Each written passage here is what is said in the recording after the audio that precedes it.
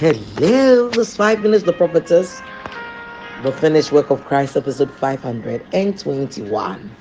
521. And remember, we're talking about the death of Christ, but we paused for a while to talk about the birth of Christ. Amazing, isn't it? Because we had the Christmas season, and when we started it, I want to tie the loose ends before we finish.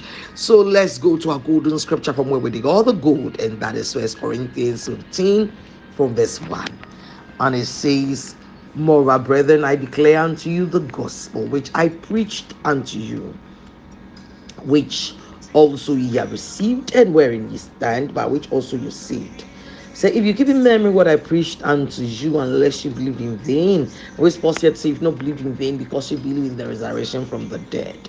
Then it says, for I delivered unto you first of all that which I also received, how that Christ died for our sins according to the scriptures. So that phrase, according to the scriptures, also we're dealing with.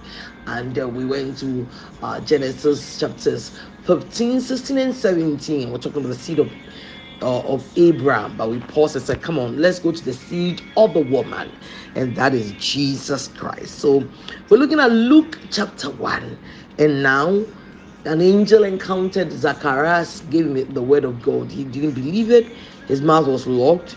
Then now when the baby came, his mouth is loosened and he's able to prophesy. And part of the prophecy is what we are looking at. He says that by which also God has released, God has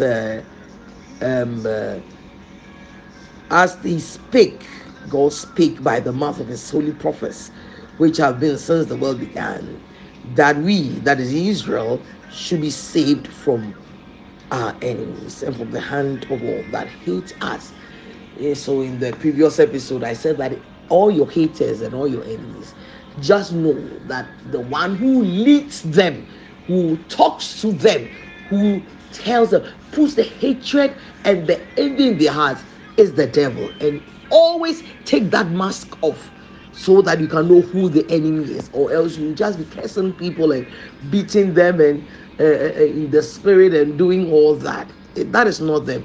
The real deal is the devil. But thank God, praise be to God, he's been stripped, and you are in Christ. You were the one who did that job. You stripped the devil, you whipped him, you beat him, you have already made him useless.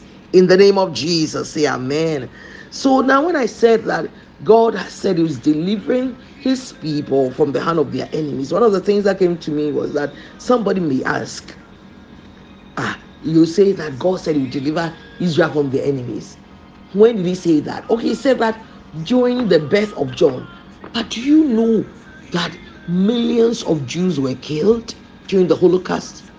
So what was that? Now let me tell you something. It was never God's intention that that would happen to Israel. It was never God's intention. God had come to them in love through the Messiah. And the blood that he came to shed for them was a blood of love. A blood of love. But they rejected the Messiah wholesale. They rejected the Messiah. In fact, Pilate pleaded with them, said, now come on, please, let me whip him, chastise him, and let him go. They said, no way, crucify him, crucify him. Then they said something in Matthew 27:25. And I'm not saying this to criticize anybody. I am not against Israel. I love them. But I'm just showing you, if you have a question, I'm just showing you what happened. So they said in Matthew 27:25, then answered all the people, that's all the people of Israel, and said, his blood, that was Jesus' blood, be on us and our children. So they're not only on us, but on our children also. And that thing they said now turned the blood of love into the blood of judgment. And that paved the way for the devil to afflict them through that evil man.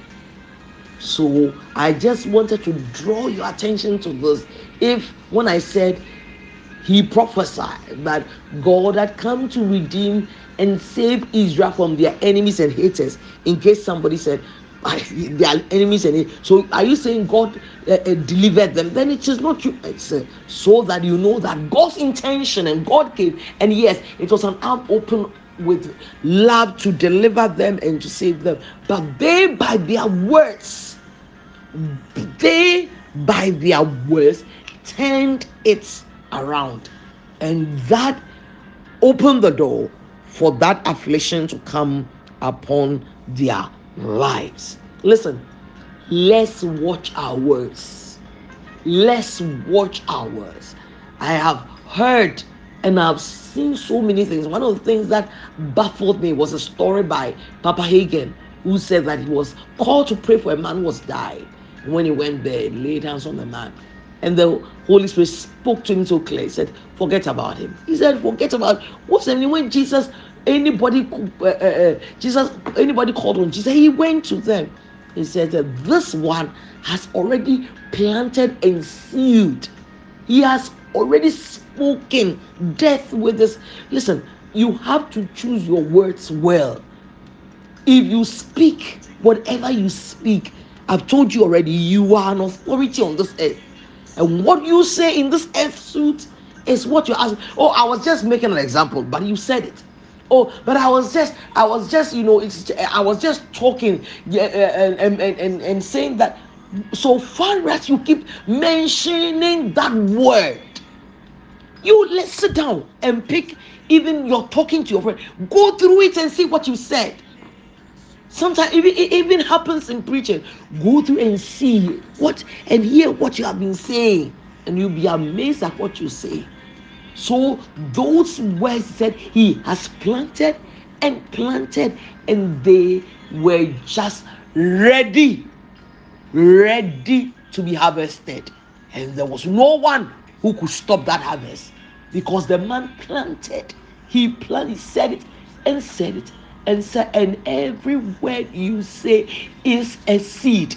Didn't he say that in Matthew 4:4? He said the sower went out to sow. And he said the word is the seed. So when you sow and you sow and you keep talking about and debt and how we going to, and I'm in financial crisis, and you will say, who can help you? You have seen, you planted it, and it is now ready for harvest. So Papa again, God said, no, you can't pray for him. He's already planted it. He has planted and planted and planted, and the harvest is here. And the harvest is here.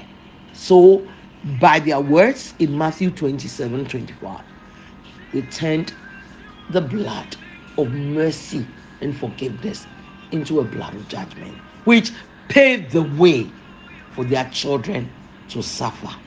That will not be your story. Listen to me. That will not be your story.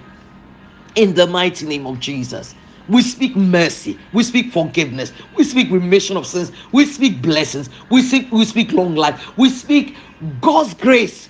Oh, we speak God's love, God's power, God's glory. In the mighty name of Jesus, that's your portion. You're so blessed. Bye.